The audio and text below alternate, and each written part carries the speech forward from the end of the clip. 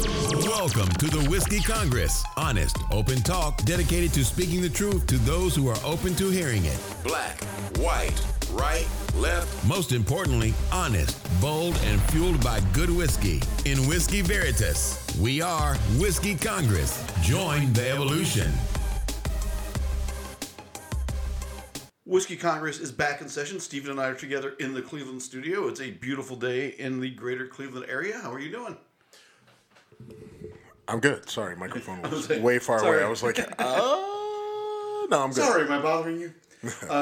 So we got to talk about a bunch of stuff, but let's start with what's really turning into a wild story in the Georgia Senate race, because Herschel Walker just keeps getting more and more disturbing as a candidate. I mean, this is the party that's always exclaiming family values. Well, it turns out he's got a couple families, a few that he did not acknowledge before. We talked about that. What was your line? That he went to bed with 2 kids and woke up with 4 and didn't have twins. So he's got a few scattered around. And now there's a story coming out that an ex-girlfriend of his was paid by him to abort a child. If you're running on staunch, no exceptions, no nothing, abortion is murder, and that pops up, that's a little difficult to explain. Now, he's got the good fortune of having a fan base and a support group that is really willing to overlook hypocrisy, but this is next level shit. I mean, yes and no, right? Like, this is, like, I mean, not entirely shocking. It's not shocking. We've seen this before, where you have a conservative Republican senator or congressman that is vehemently opposed to gay marriage, to homosexuality, right. And then, there's a video of them at a all-male review, stuffing dollars into a Speedo of a male performer, right? Right. Or they get caught, or they get busted with a guy in a compromising position, or whatever it might be. So this isn't new. The concept of what's happening here isn't really new or shocking or surprising. And is this really coming as a shock that this happened with Herschel Walker?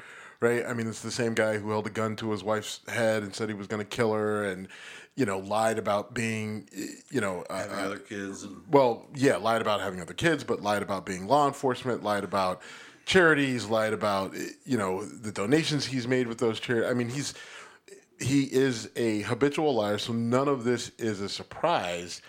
And it's really what this does is once again shines a light on hypocrisy, right? Sure. Of the MAGA cult, the Republican Party. They're backing this guy. And there are some Republicans that are coming out and saying he might be a little too toxic even for us. But for the most part, they're either not saying anything or just flat out saying, we don't care. All we want to do is win. Right. Right. And, you've got, Dana Loesch, who we've referenced on the show before. She is a Second Amendment advocate. She's got a show. Does this anything? And she. Do you want my? I'm sorry.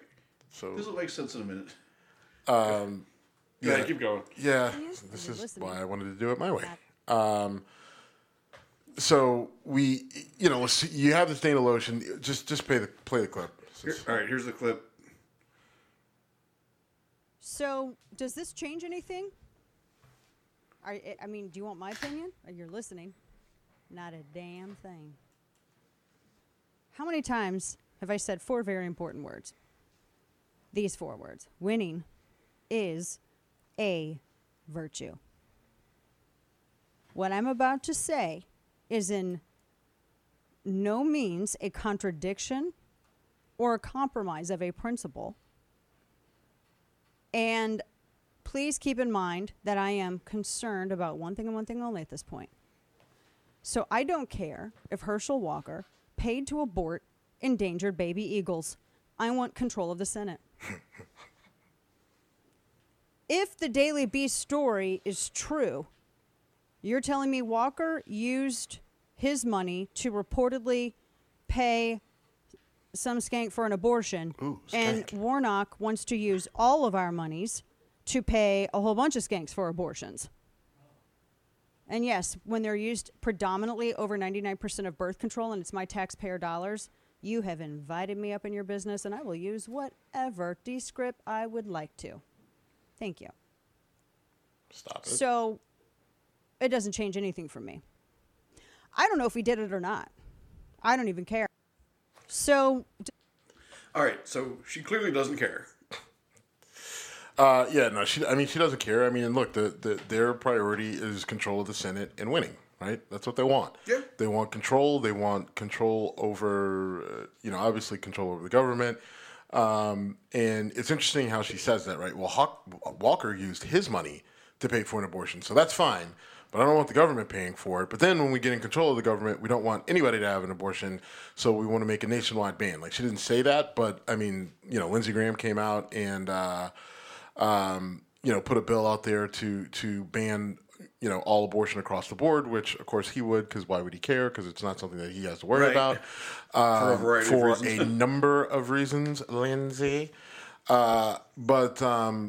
Yeah, I mean, and look, that's even what she said. Like, I mean, now I've been saying this for a while, that they've been saying the quiet part out loud, but they've been getting louder and louder and just more transparent and blunt about their goals and what their mission is. And she's saying, look, maybe he is a garbage candidate. I don't care.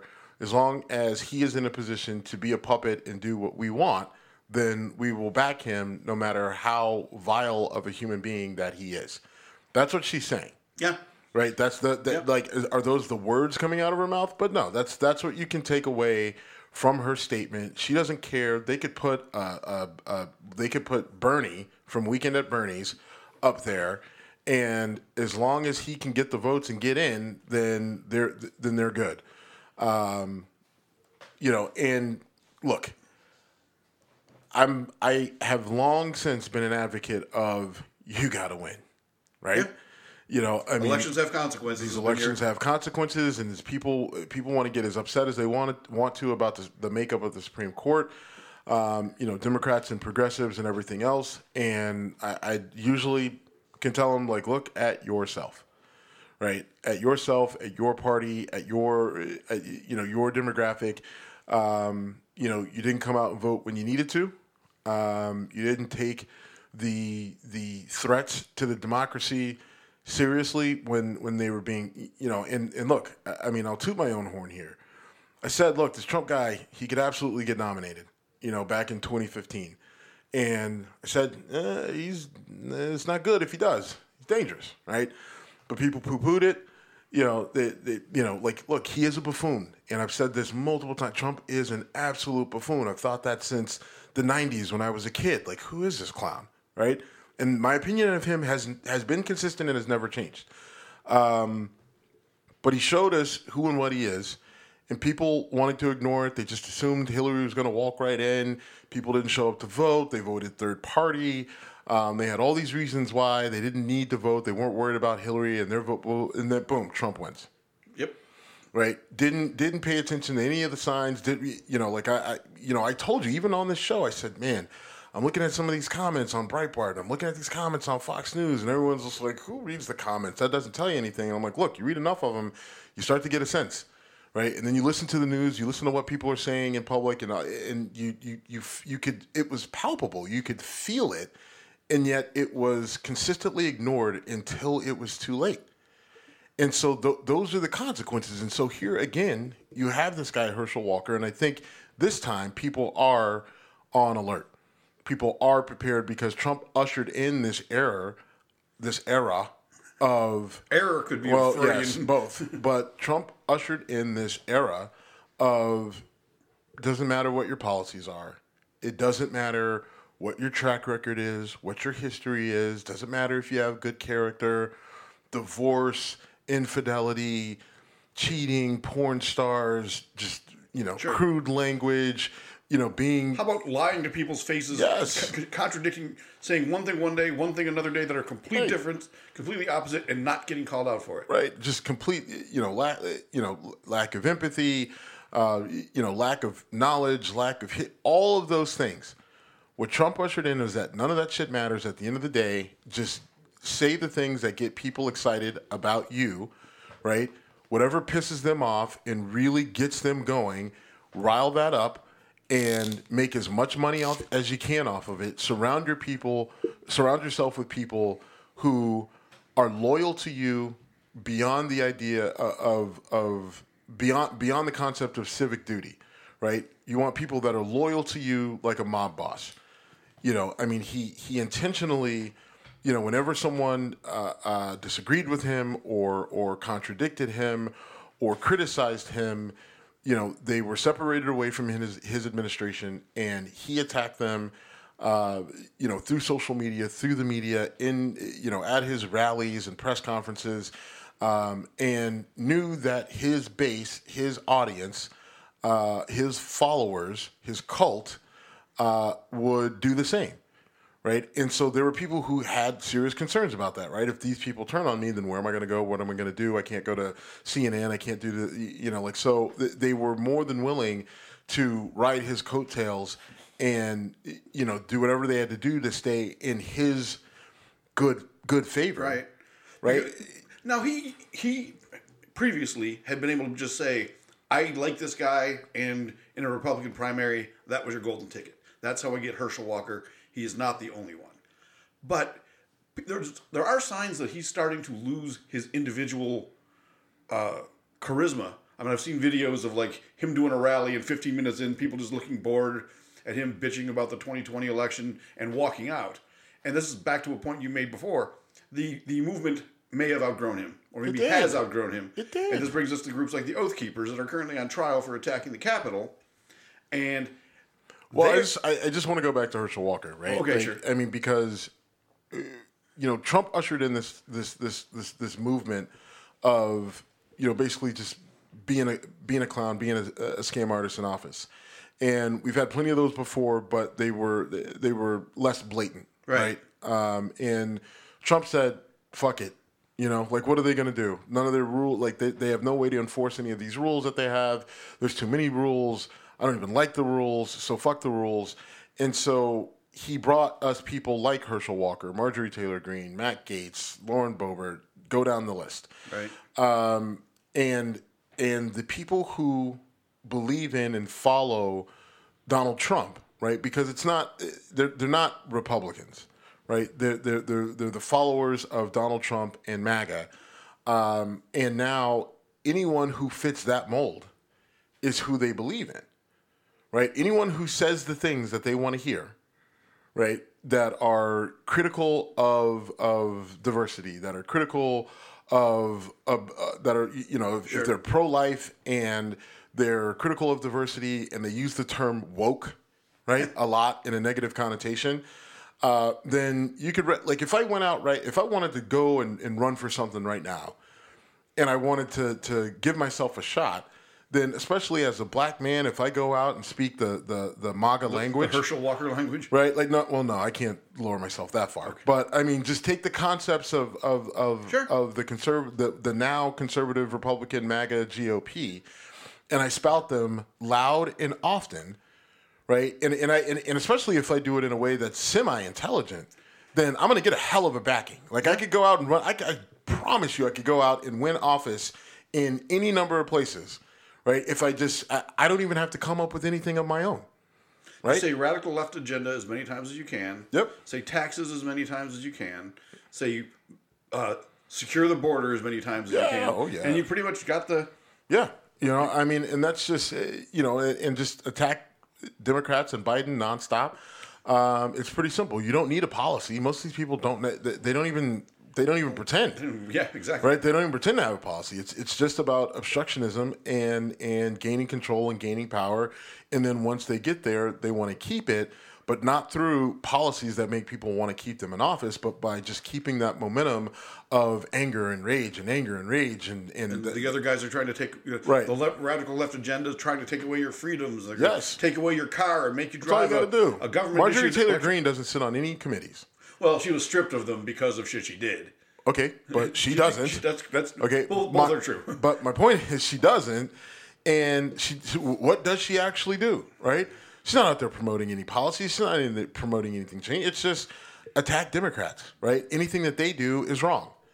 Right? And it's insane because I firmly believe that I could take a policy that would be considered progressive or what have you. But if you had a conservative MAGA person say it, then that group would be like, hell yeah, we're in. Because that guy said that's our guy. Right? It doesn't matter if the policy doesn't fit their, you can't go too crazy. Yeah, with you can't go Green New Deal. Right, like you can't go Green New Deal, you can't go gun control, right? But, I mean, basic policies that are relatively neutral, that should be bipartisan, that shouldn't have the pushback that they do. If it's presented by a Democrat, then this side, then the MAGA Republicans are going to just say no automatically no matter what. You know what? You say you can't say gun control, but Trump literally enacted an executive order to ban bump stocks following the shooting. The Second Amendment community went nuts. Did they? Okay. Oh, yeah. Because that's my favorite stumper for right-wingers. How do you feel about Trump's executive order I to mean, ban? and I'm pretty immersed in the 2A community because I'm a gun supporter.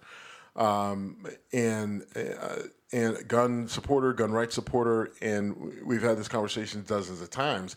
So I'm very deep into that community on a deep level, just because I'm looking for information on what I'm building and just becoming a better overall shooter and everything else. But I try to stay away from people that are too political because they I keep an eye on them because exactly where they go. Typically people that are that are very political in the gun community typically tend to lean towards white nationalism, if not, fall all the way into it. Or brag about it. Right. So, you keep an eye on them, and it's good to know where they're at. But they were very pissed off about Trump in general when it came to gun rights. And, but they still support him and the right because, and I've said this before on the show, Democrats could sweep for as long as they want if they shifted on gun control, right? Because I don't feel that the arguments are valid for the gun control that they want, right? If they shifted on gun control, right? You like, because are you going to get the entire 2A community? Are you going to get everybody on the right? No. But you will get enough, because there are enough people in the gun community who are like, they are single issue voters. Yes. Right? Like, they're like, look, we don't give a fuck about anything. Just leave me be and give me my guns. Give me my guns. These guys are, because there's even people in the gun community that will tell you that Trump and the whole lot are all idiots. But they absolutely refuse to vote for Democrats because of their stance on guns. Well, and not just their stance, but how they keep saying we need gun control, we need stronger gun control. Put a plan out there. I mean, the problem is the plans that they put out there are absurd. Okay, all right. Put a logical plan out there that actually will do some good, because this is where they beat that drum. And because here's my issue with them: if you're talking gun control, right? Like, usually this comes up if there's a mass shooting and it's school, and if it's kids or white people, right? Then we talk about gun control. Buffalo, they actually brought it up. It came up then too. But if you really if you want to speak to me about the issue with guns that we have in this country, then you need to be talking specifically about solving the socioeconomic issues that are leading to the violence in and of itself, right? Like, those two things, those conversations can't be separated. And that's what I mean, because Democrats talk about that sort of stuff. They do. But then when they talk gun control, it's completely separate. Right? And one of the biggest issues that you have in urban settings is the violence, is the crime, right? And so, I mean, dude, I've been in Baltimore for 6 months. Right. I can't open my internet feed without. Right. You don't even have to open the news. Just go outside in Baltimore. I mean, I can take you to plenty of places that I am way too intimate with, where you don't need to watch the news to know what the fuck is going on. I'd rather watch the news. Right. Like, so, if you're going to talk about, like, if you want to talk to me about gun violence, and tell me what you're going to do in inner cities at the same time to help reduce it, because the people in the hood, they're not going into gun stores and just buying guns. No. Right? That's not where those guns are coming from, especially in these places like Chicago, like New York. They're not getting them there. Like, oh, well, we blame the other states. If you just fix the other states, that's also not where they're, like, are there some people who drive from Chicago and go to Indiana? Yes, sure. a lot. But there are, let me tell you, the ease of which you can get an illegal gun, like, and when I say illegal, I mean, fully automatic, M4 or something along those lines, or an AK-47 that these guys are using and drive. Like that's the other thing. Some of these guns that they're using, you can't just go and buy, right? And some of these like if you have a fully automatic AK-47, you did not just go to your local gun store and buy that, right? Like the hoops you have to jump through to get a suppressor, to get a fully automatic weapon, it's expensive and it takes forever. And you're going to get fingerprinted. You got to get fingerprint, all that sort of shit. But some guns, AK-47s being an example, are not that difficult to convert from semi-automatic to fully automatic. And a semi-automatic AK is completely legal in Indiana. Yep. And it can easily be driven into Chicago. And yeah, you've got black markets that will be, you want this. Now, even a semi-automatic AK-47 is a formidable weapon. I mean, yes, you can shoot that really, really fast. In fact, most people... And you swap the trigger out, you get a 3.5-pound trigger pull, and you can really get that thing kicking. All right. But here's the thing, though. My point is you address you address the issues as why people are turning to violence, right? Then you can solve for a lot of your crime issues and see those numbers go down greatly. Right. Now, the other thing I'll say, and we've said this before, but we got more guns than we got people in cars, right? That we know of. You know what I mean? Like, sure. I mean, that we know of, that doesn't include the guns where, people build kits and they piece them together or whatever, right? Like, so we got a fuck ton we got over 300 million guns for sure, probably closer to 500 million. If you, considering the number of people who have guns and where those guns are, right? If you take out inner cities, right? Because if you take out Chicago, Cleveland, and conservatives will say Democratic run cities. All right, fine, pull them out. Then all of a sudden, like, your gun numbers drop dramatically. Gun violence. Your gun violence drops like all the way down to almost nothing. Sure. Right. There's domestic violence. There's mass shootings, and mass shootings get attention. Yeah, but a lot of those the mass shooting numbers, because people, there's a mass shooting, blah blah blah. It's because, again, the shit that happens in the hood, right? Like, if you're in a car and you drive and you're just fucking spraying, spraying that, modified AK-47, and you hit 4 people, that's a mass shooting, right? But those aren't the mass shootings that they're talking about, right? But if you remove that from the equation, right, then your gun violence problem the picture looks completely different, right? And so, again, for me, if you want to have this conversation about gun violence and everything else, then you have to be talking about what is driving people to this. Now, what's driving people in inner cities to violence is different than maybe what's driving random white dude to mass shootings at a grocery store, at a church, or whatever, right? That's a whole different thing. But again, if we're focused on the actual violence itself and who it impacts the most, then the conversation needs to change if you want to bring people like me to the table about gun control. Okay, but I want to sort of spin off what you're saying, and the powers that be in the Democratic Party don't recognize gun control as a political losing issue. They just do not. They live in the D.C. bubble. Okay, and well, again, they should. Because I they're agree. getting fucking killed. No, there's that. But but seriously, they don't get it. They don't understand what it's like. Now, if you're a Democratic congressperson in Montana, you're not spewing the gun control stuff to your constituents. Right. But you're guilty by association of being anti-gun, even if you have. I mean, no, that's not true. Because Joe Manchin is not. No one thinks Joe Manchin is anti-gun.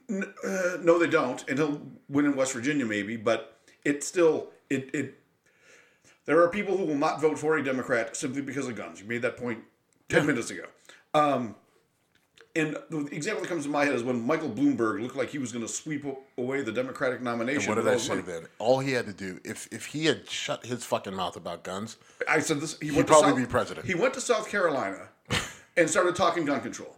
And it's amazing to me that someone can be as smart as Michael Bloomberg must be. Right. And he was paying people to tell him what to fucking talk about. That's the thing that kills me. And that was one of his big things. Like, you think you're going to go to South Carolina and win a primary there. Because he did it in Tennessee, too. I think Tennessee is where he ultimately took the bath, right? And ended up punching out. No. You're right.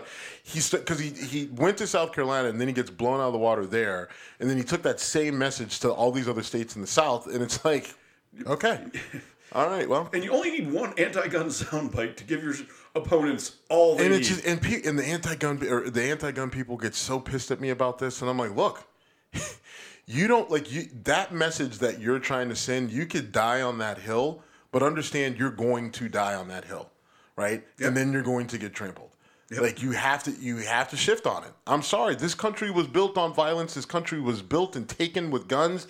It is just a part of our fabric. The results, you can't look at Europe, right? You can't look at Europe. You can't look at Australia. They don't have the same mass. They don't have the same history, and all that fucking matters, right? You can't even look at Canada. Again, completely different number of people, number of guns, completely different history. Yeah. It is a part of who you are. You live in a violent nation, right? You just do. I'm sorry. It is what it is. The toothpaste is out of the goddamn tube. You're not going to get all the guns back. You're not going to get any sort of control that's reasonable, right? You have got to learn how to deal with and manage this issue, right, by addressing some of the other issues that could have a greater impact on the overall, community of the country, right, on the overall country, because you solve for those socioeconomic issues that are driving people to violence and crime. Not only do you reduce the violence and crime, but you have a more thriving country. Yeah, the communities start becoming more comfortable being communities and not, how many times have we talked about there's street violence and everyone knows who did it, but no one's talking because I'm not getting protected. Right. And if you think that this gang is going to say, yeah, you snitched on, Shorty, but we'll let it go. That's not how it works. So those are the sort of things that you have to address. Now, shifting to the Oath Keepers, right? Yeah. That's a different kind of gun problem. That's a different type of gun problem, but the reason I'm shifting this now is groups like the Oath Keepers are this group and other groups like them are why I have the guns that I have. I understand. Because let me tell you this, and I've told people in relatively high in political offices, you go take their guns, then I will hand you mine. But you don't have the fucking balls to go to that group, the Oath Keepers, and look, I think these dudes are clowns. But they're very well-armed clowns who train to the point where there's a reason why the FBI doesn't go in, right? The FBI's got their history, Ruby Ridge and everything else. When they tried to do that, they fucked it up. When they tried to do it, they fucked it up, and there's a reason they're not going after these guys, and that they're taking the approach that they're taking now, right? Because the Oath Keepers gave them the opportunity to do so, right? But this group and groups like this are why guys like me, my black ass is armed the way that I am. You will not convince me to give up my AR-15 until you go take theirs. You will not convince me to give up my .300 Blackout pistol until you go take theirs. Because as long as there's groups out there like that who don't give a fuck about your laws or your gun control or anything else, you can put whatever you want in. Those guys are still going to have what they have, and they're going to accumulate more. As long as there's groups out there like that don't like people like me just because of my skin color, I'll be damned if I'm going to be a sitting fucking duck. You can fuck all the way off. Because this country has too bad of a history of fucking people like me over for the sake of people like them, so fuck that. There is no Martin Luther King, we shall overcome bullshit. You come at me with heat, I'm coming at you with fire. Period. They're also on trial. I was going to say, we should talk about that. Well, the reason I put that on there... You like that transition, though. That was I didn't know we were going down that path, but that's why we don't edit our show. Yeah, they're on trial, and some of them they're flat out saying we did this because of Trump. Mm-hmm. They're not even denying that. Dude, something came out today that I looked at it. It looked like it was kind of I don't know how much to put into it, but that one of the guys on trial was in contact with Trump's Secret Service. That's right, I heard that. Okay, so now look, if he's in contact with Trump's Secret Service, why? Why should random militia guy have any remote access to anybody in the White House, right? Especially the Secret Service that is, right there to protect Trump. Right. By the way, when Trump said he was willing to go to, he wanted to, he insisted on going to the White House, the Capitol, because he said take the metal detectors Get rid of out of the metal there detector, because they're not coming after me. That's probably reassuring when someone in your Right, if you security detail is saying, is I'm just talking to them. Right, like, well, between us and the Oath Keepers, you're going to be fine, right? That's what you're saying. Like, so Trump is just like, look, between the Secret Service and the Oath Keepers, I'm going to be good.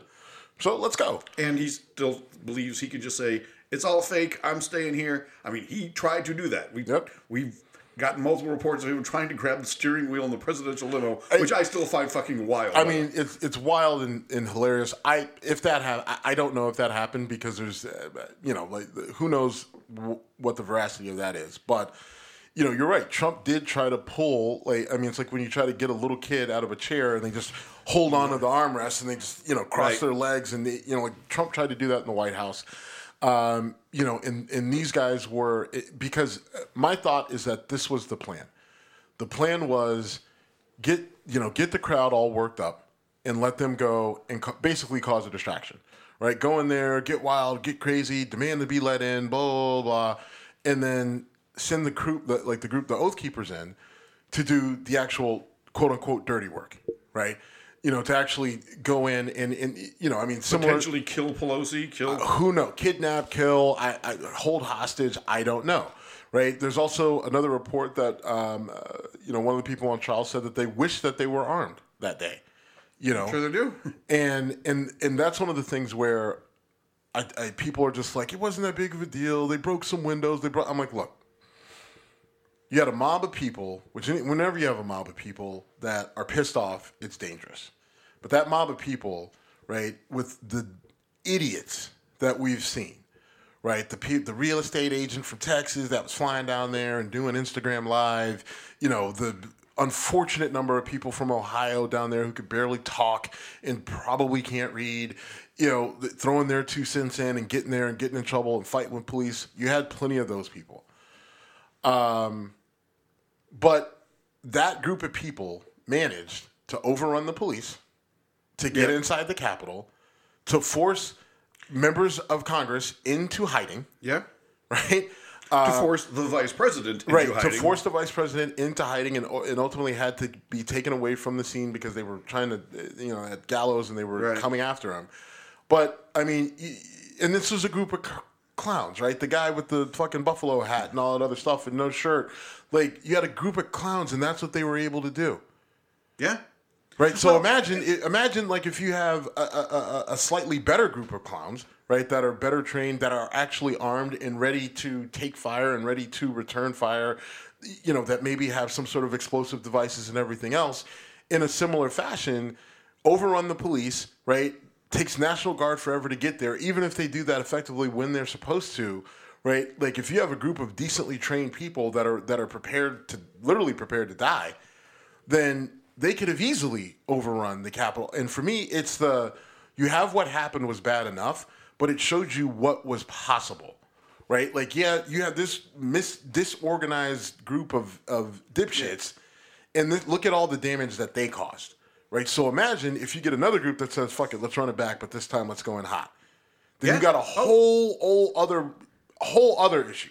Yeah, and I mean, if I am of the belief that there were plenty of firearms that maybe didn't get into the Capitol building, but were probably outside, not far. Yeah, and what if the Capitol Police had just opened fire? Which I frankly don't know that it wouldn't have been per protocol.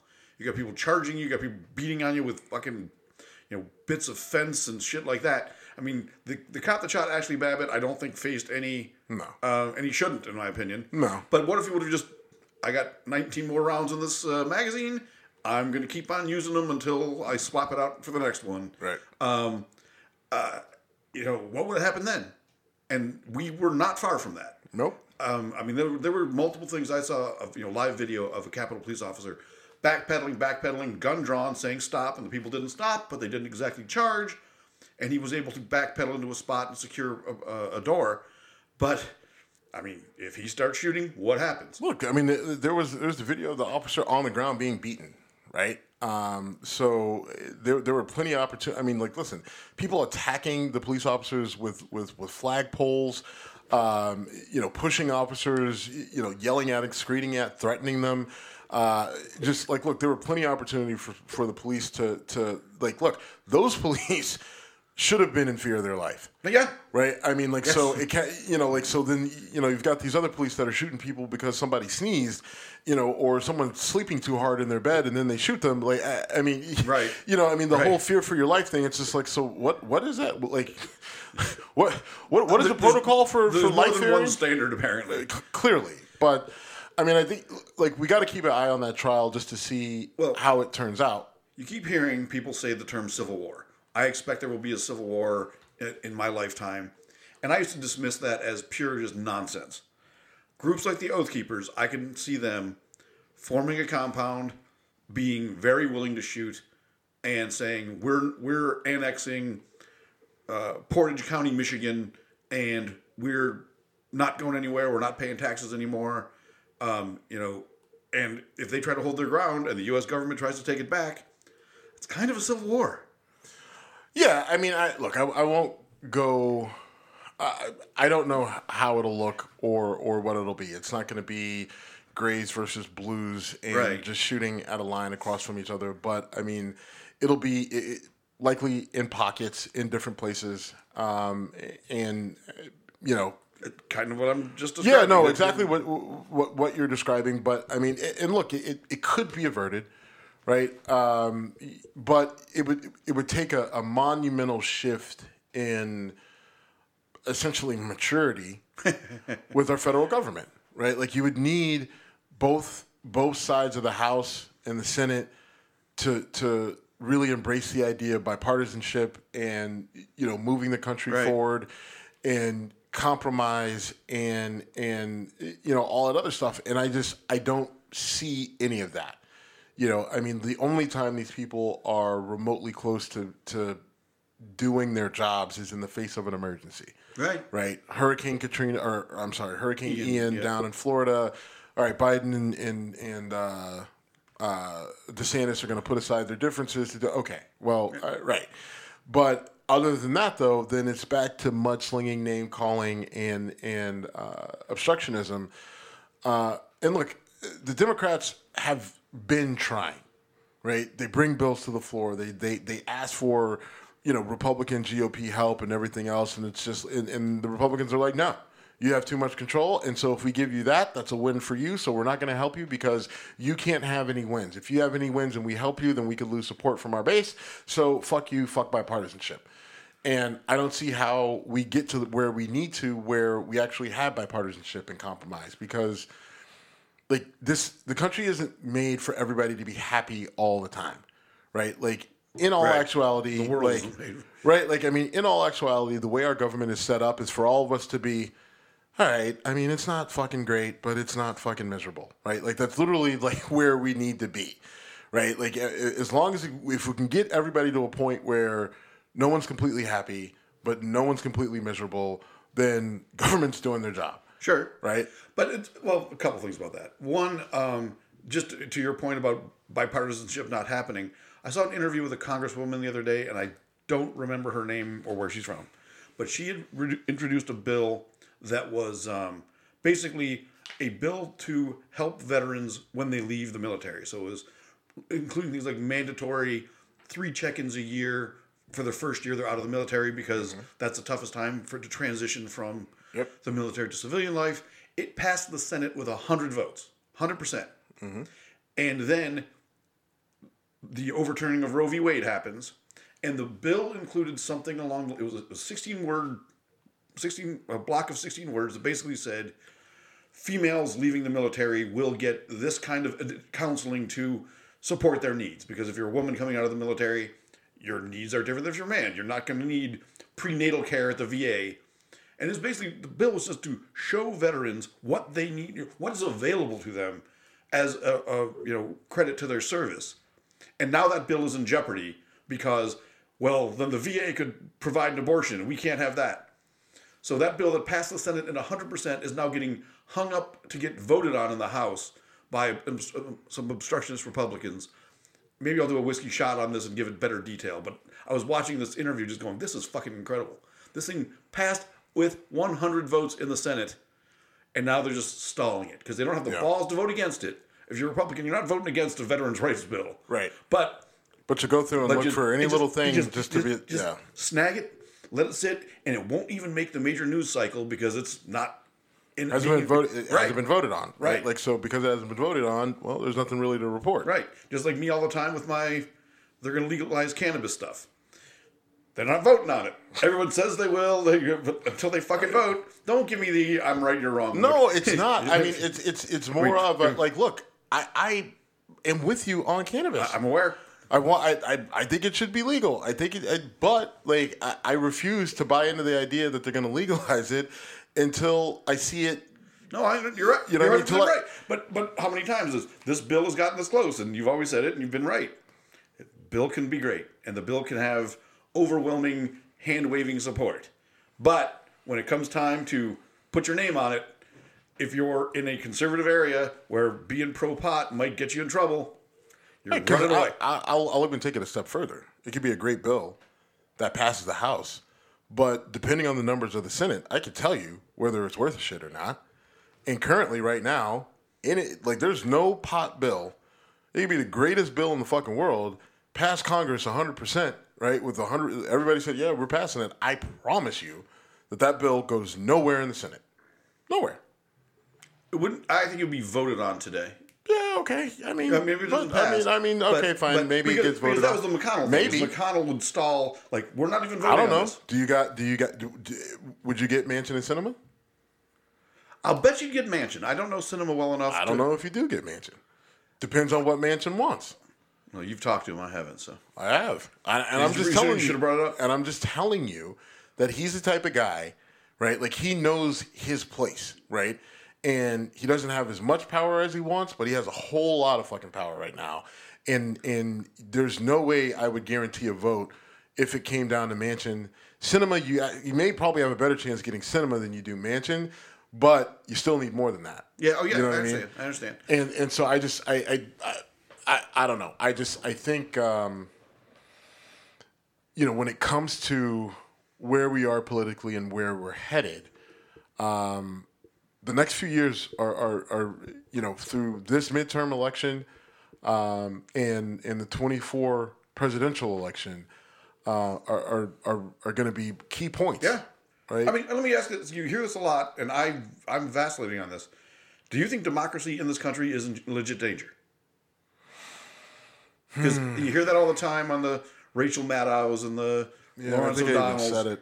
I mean, I think it is, and here's why. If you've got Republicans that want to, legislate against women the way they are, the way they've talked about as it relates to abortion, and I think at that point that opens. Then you have to wonder what else are they capable of. Because we've heard actual sitting members of Congress and the Senate, openly talking about the need for religion and government, and we've heard their talking heads. We've heard the talking heads in on the conservative side talking about. The people, the Muslims got it right with Islam, and it's just that the problem is their religion. It's just if it's our religion, then it's fine. Right. It cracks me when they do that because I'm a strict constitutionalist, but we need more God in our country. Yeah. I mean, okay, if you don't know how hypocritical that is, and I guarantee you don't. Some of them, right? But what's the problem is that those that do but don't care. Right? They know they're being hypocritical, but they're more than willing to just look you in the face and be like, "Nah, I don't know what you're talking about." That's the scary part. So I think that there's absolutely a threat to democracy, from that end. And look, I have plenty of gripes and complaints and concerns about the Democratic Party, and I think that some of a small percentage on your far left. You don't have as many of them actually in government, but you do have some of them in government and some, on the fringe that are, talking heads but have a large voice on social media. I think some of them are dangerous as well. But I think that the threat is much greater coming from the right.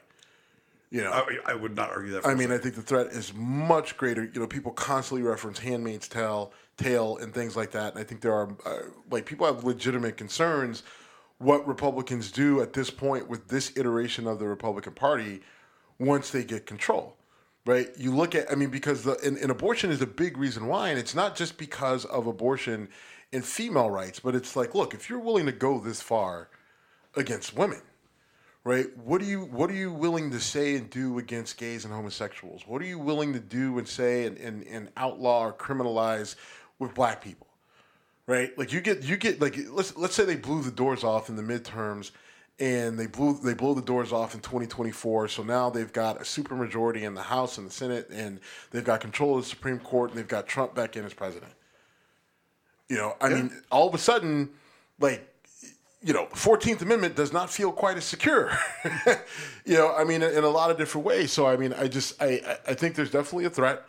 And I think people, you know, I think if you're like all these factions of Democrats on the left, well, I'm a progressive, I'm not a Democrat. Like, well, it's not going to fucking matter if you keep dicking around, right? Because you're going to have a whole other list of problems if these fuckers win and sweep this thing, right? And I don't think that they will. I mean, I was very doom and gloom about 6 months ago about the Democratic Party, but I think the GOP basically handed the Democrats the momentum shift that they needed with that abortion decision. I agree. You know, and you said that, and I didn't buy it initially, but over time, it's looking to be that way because I think people are looking at that specifically, but also taking into account what I just said. There's plenty of people who are one issue voters on that issue.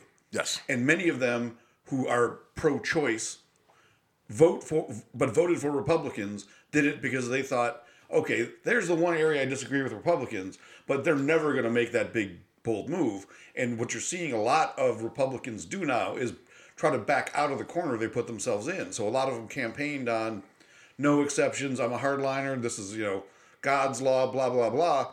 And now when they're getting pushed back, they said, wait, you said no exceptions. So if my wife is pregnant, is going to give birth to a stillborn child, and possibly die in the process, you're saying she can't get a medical procedure to prevent that. And they're going, of course I don't think that.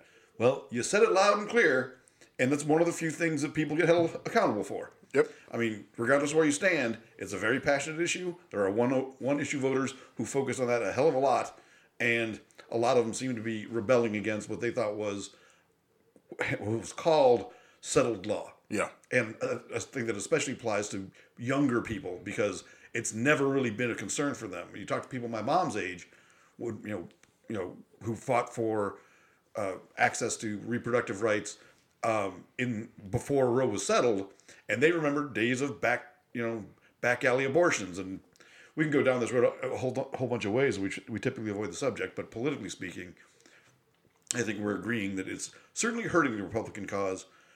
Whether or not it's enough to flip the House or gain in the House and gain in the Senate, we'll see. But you brought my attention to a Wisconsin lawsuit that was trying to push back against the student loan forgiveness, and in a not so well veiled. They didn't do a good job of hiding the fact that it's pretty racially motivated. The lawsuit jumps into there's two things that stand out about this lawsuit. One, they're attacking the student loan forgiveness on the grounds that the president, overstepped his authority, which is an authority granted by Congress to, essentially spend money on this particular thing. Now, that is an argument that's a valid legal argument that I think will work its way through the courts. But another one of their arguments was that the student loan forgiveness itself is racially motivated and will bring an advantage to black people because they're more inclined to be harmed by student loans. And so the government's motivation is racially motivated. Therefore, because of that racial motivation, that it is unconstitutional and unfair to white people. Now, mind you, the problem they're going to have with that argument is that, you've got a lot of white people with student loans that are adversely affected by those student loans that will receive relief. And you may even have more in terms of overall numbers that receive relief than black people. So that argument of itself doesn't stand. But the fact that they use it here, right? Like, because there's no way as an attorney that you're looking at that and thinking that it's a good argument that's going to make it, right? You put that in there because you wanted to say it, right?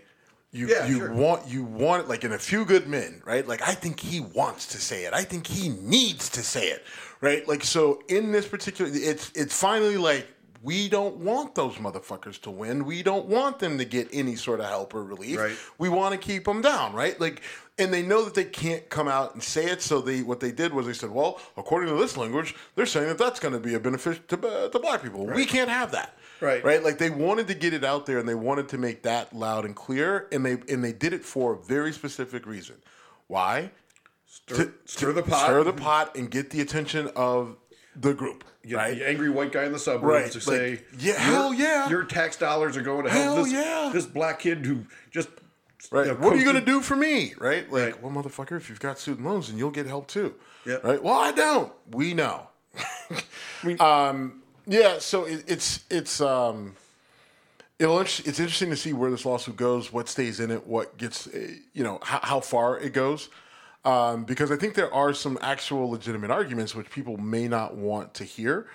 And as I said before, I'm kind of neutral on the whole student loan forgiveness. Now, look, if they were wiping them all out, then I'd be like, all right, this is fantastic. Because my student loan payment is literally more than a lot of people's mortgage. I think it may be more than your mortgage. I think we talked about it. It's real close. So, like, if you want to wipe them all out, then you won't get an argument from me, and I don't care who it's fair to or not. But $10,000 literally does. It literally may knock like $10 or $15 off my student loan payment. But it's so that's why I'm relatively neutral on it. But this lawsuit, I think, does have some teeth to it, based off the arguments that they've made. Well, but here's the only thing I'll say about that is constitutionally, I think you're right. But haven't we thrown that out 40 years ago? I mean, we used to be able to not be able to go to war without congressional approval. So now we have, military actions for security reasons that get done essentially unilaterally. And the one time in recent memory that a president tried to say, "Hey, Congress, do you want to authorize this conflict?" was in Syria with Obama, and they but that's not this. It's not this, but it's the point. No. Executive orders are just become the. But executive order, like the stuff of war, again, it's different. A lot of our foreign military engagements, right, weren't executive order. They were authorized under like one large authorization of military use, right? Like, so that's war on terror, right? Like, so it was a loophole, but it's still like it wasn't the president just saying, "Hey, we're going to go do this." It was, like, "Hey, we're going to do this under this," right? Like, now, look, that's it's a loophole, it's fine, whatever, but it's still a mechanism which allowed it, right? And what Congress has to do, allow it. Right? Congress has to go and change that. Right, to take that loophole away, so then you're talking apples to apples, right? But that's not what this is, right? And for that to happen, Congress would have to have courage. So ain't gonna happen. And they don't. But in this particular instance, right? Like, I think this was a unilateral move by the president, and look, it is widely supported. But you know that you're not going to be able to get this through, which is why he did it the way that he did it. And this is something that we have to talk about because we're fine with it because of the benefit. Right. Because we like the outcome. But if it was an outcome that we didn't like, we would not be happy with this. Yeah, no, you're right. You're right. And so, I mean, and that's the wrong way to judge it, right? It should be constitutional or not. We have to, either we want there to be a process or we don't. We can't say because we like the outcome, let's not fuck with it. But then as soon as we don't, right? Because if this was Trump doing something unilaterally, right, then everybody would, right? Like, so take Trump's tax cuts. Let's say Trump had done those tax cuts unilaterally, but he had control. He had the government control to do it in Congress. Right. So he was able to get it through. But let's say he had done that unilaterally, people would have lost their shit. Right. Justifiably. Like every progressive, democratic, non-profit organization, group, whatever, would have sued almost at the same time. Yeah. Right, and fought tooth and nail and tried to get it overturned and tried to push it to the Supreme Court. So I think, again, it's worth looking because then we have to see where that goes and how. And it'll also be interesting, right? Because you've got a conservative Supreme Court and they've been shown to lean political. And so the question then becomes with them, right? Will they, because right now the guy in office they don't like, right? And they'll say they're neutral, but we all know that they're not, right? So if they give him this, right, like do they want to give him that win so that it's okay? Or do they actually look at the process and say, well, we're going to deny this, but it's not because of Biden. Just no president should have this much authority. Or do they let it slide? Because while we don't like this, in the end, it's not that big of a deal. We look like the heroes, but then when Trump gets in office, he can do whatever he wants. And we don't have to worry about bringing this coming back to us when he does something stupid, right? So it'll be interesting to see how far this goes and if the Supreme Court takes it up and what they decide to do with it if they do. Speaking of whether or not the Supreme Court takes something up, Trump has been trying to stop the Department of Justice from looking at the documents seized at Mar-a-Lago until they're cleared by the special master, whatever, blah, blah, blah. The special master. And an appeals court, an 11th District Appeals Court said, no, you can't stop that.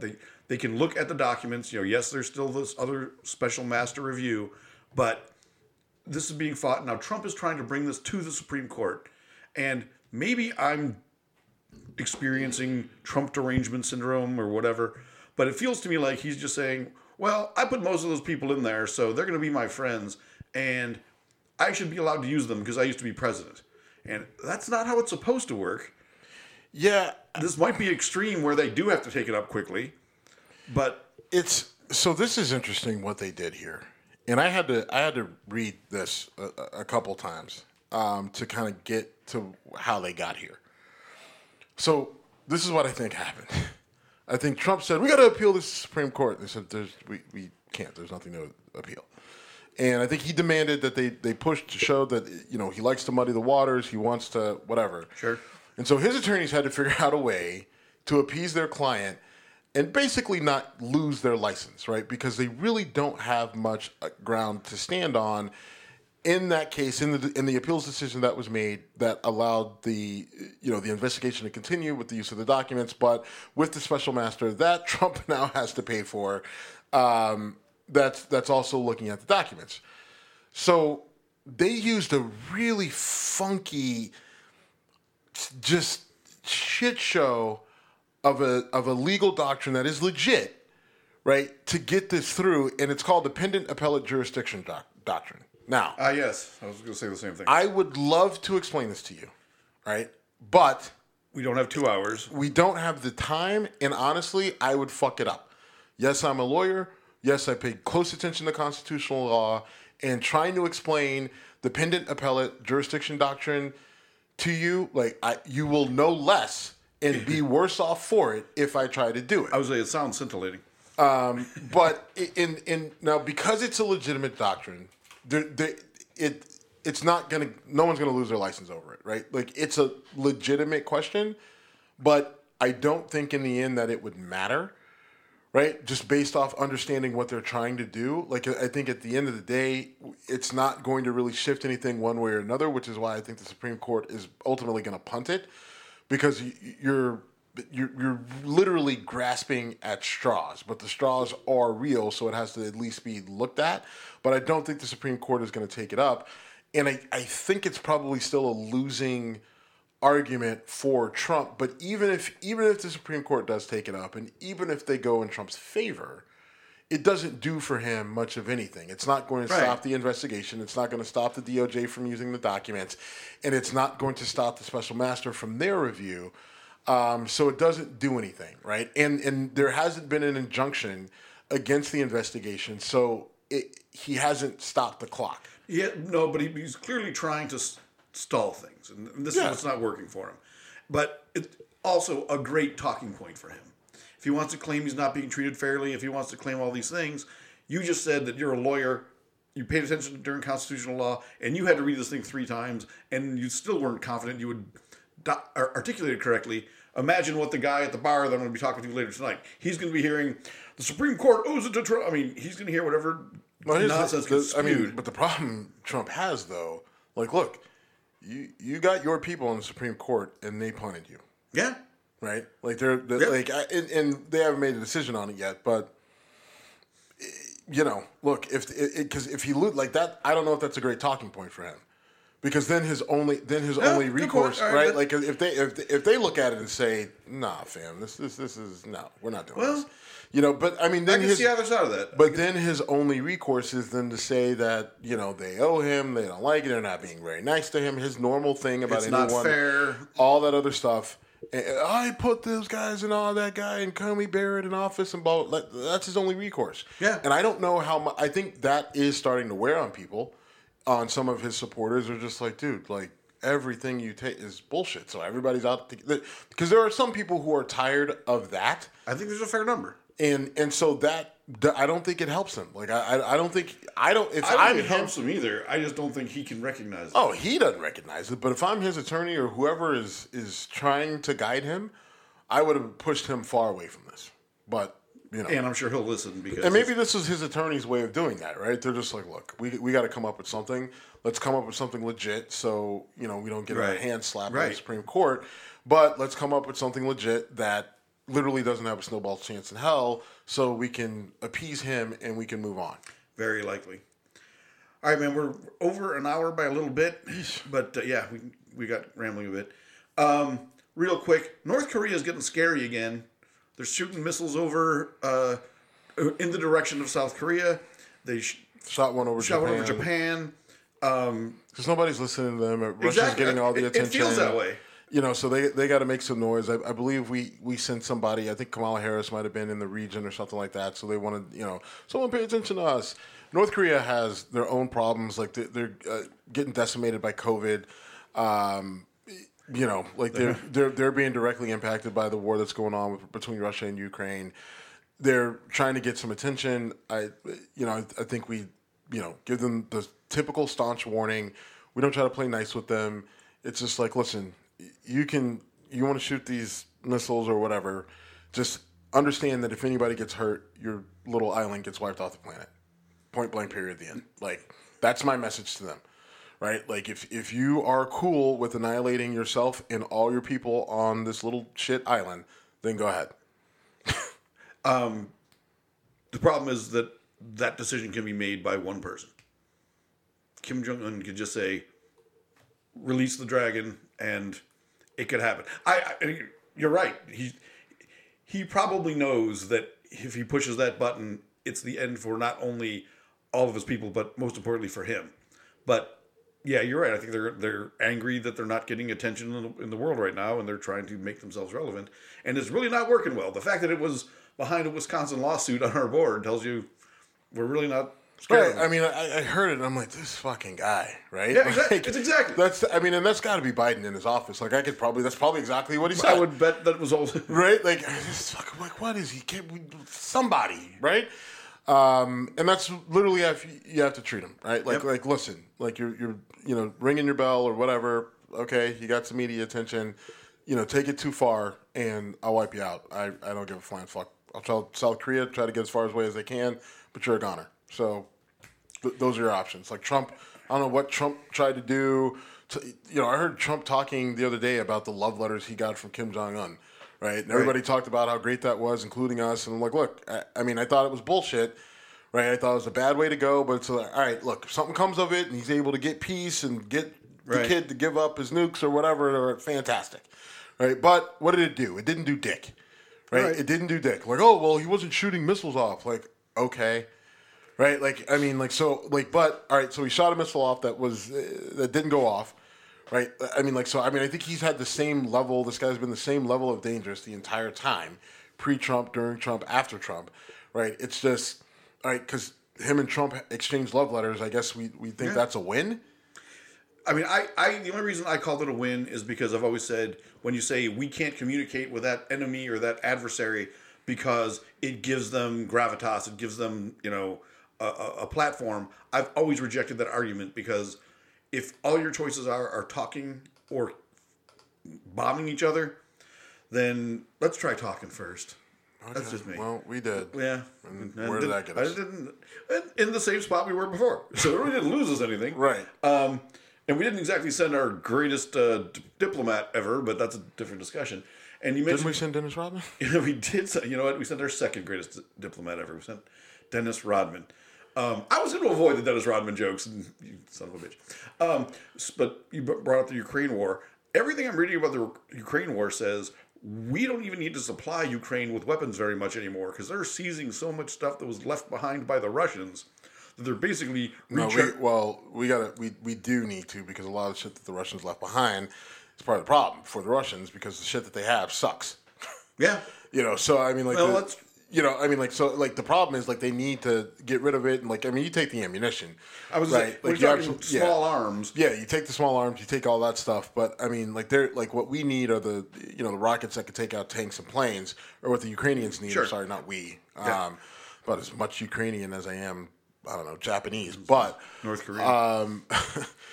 But yeah, no, I mean, I think the bigger thing to come out of it is the territory that the Ukrainians are taking back from the Russians, even in the most recently, Vladimir Putin annexed, quote unquote, states. The Ukrainians have pushed back in a couple of those regions and taken land back. So the Ukrainians are, on the move, on the offensive. The Russians are not handling it well. Right.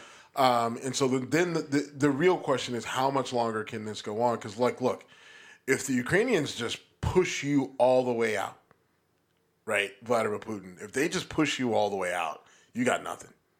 You got nothing. A lot of egg on your face. Right. And at that point, then it's literally, it's one of those movies where the bad guy gets taken over by all the people that he fucked over. You have to imagine that if the Ukrainians push the Russians all the way out, and with no involvement from NATO and the U.S. other than us supplying them weapons, and we didn't have to put a single soldier on the ground other than the great Malcolm Nance. My opinion on that changed, and we can talk about it after the show. Right. But, I don't know if Putin survives it. I hope he doesn't, obviously. Right. And the more I read, like, there's a lot of pushback in Russia, and, like, obviously a lot of it is being suppressed because of, his control of the media. They can. But, I mean, there is plenty of opposition. The question is, do they have enough strength to really push him out when the time is right? And that'll be interesting to see. Yeah. Or do they break out into a civil war, which I don't know. They can certainly break out into revolution internally where they're like, we're not going, and we're going to band up, and, kind of like Tiananmen Square. Like, okay, government, are you willing to run a tank over your own people? Right. Now, in this government collapse, you cannot blame on the U.S., right? Yeah. This is one that you can't blame on us. I mean, this one is all on Vlad, right? 100%. 100%. All right, real quick then. Brittany Griner has an appeal for set for October 25th.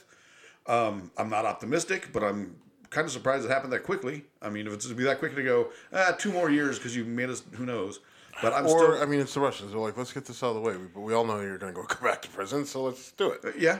I think that's more of the... I mean, I'm hoping it's we're going to deport you and you can never come back and play here again, but that's what I'm hoping for. I'm not saying it's going to happen. Yeah, I mean, that would be a dream scenario, but I have to imagine they're going to go ahead, get it out of the way, deny her appeal, or, send her back to prison. I'm more worried that it goes the other way. They just... You appealed it, you lost the appeal, and they add on to it, or who knows? I don't know. But we've been saying we'd stay on top of Brittany Griner. We are. Weird phrase. Yeah, great choice of words. Bills Steelers this weekend. We'll be watching that together. We'll be watching that together. I hope you survive. Not for any other reason than I don't feel that this game bodes well for the Steelers. Like all 4 of our starting DBs are out. We're out this week of practice, so we'll see if they practice and make it. But even then, it doesn't bode well because I'm worried about their game preparation. We're starting a rookie quarterback. We don't have T.J. Watt. I mean, it's building up that if we do win, it's a fantastic story. I just feel like it's not going to go well. It's a terrible story. And if it doesn't go well, then chances are, like, I'm not going to be the most friendly person, so you may take a punch or two. Well, I've taken a punch or two. But they won't be at you specifically for anything that you did. I understand. It'll be generic. I need someone to punch because I'm mad at the Steelers, and I've been that guy before. And the Bills are 14-point favorites, which scares the hell out of me. because the last time they were that big of a favorite, we lost to Jacksonville 9-6. So we're capable of fucking up, and I always hate when we're considered like a shoe-in. But you guys are so banged up. So you have the number one pass defense in the league. Yeah. And although this is a fun little stat, the last rookie quarterback to make his first start against the number one pass defense in the league, and when, was Ben Roethlisberger. Okay. I'm just saying. And the last time a former University of Pittsburgh quarterback started his first game against a very good defense, he threw 4 interceptions in the first half and embarrassed the coaching staff, which happens to be the Bills coaching staff. Well, I mean, Kenny Pickett has already had, in one half of a game, Kenny Pickett has had a better career than fucking Nate Peterman. So, I know. All right. It'll be fun to watch. And then real quick, the Cleveland Guardians are in the playoffs. And Nate Peterman. Nathan Peterman. The Cleveland Guardians are in the playoffs? Go here's Guardians. my last thing with the Guardians, and then I'll shut up and we can go. But at the beginning of the season, I thought, look, if they finish 500, fantastic. Youngest team in the league, lowest payroll in the league. You know, they're abouts. They may be 1 or 2 points off. But either way, but this team matured really quickly and really turned it on and been playing great baseball towards the end of the season. I've watched a lot of games. I've gone to a couple games this year. They're a fun young team. They don't have a home run hitter, right? Like they win by. Well, they've got Jose. But they don't have. How many home runs does Jose have? 28? 28, right? Like It's not Aaron Judge numbers, but it's no. But he's got 28. Like, come on, like.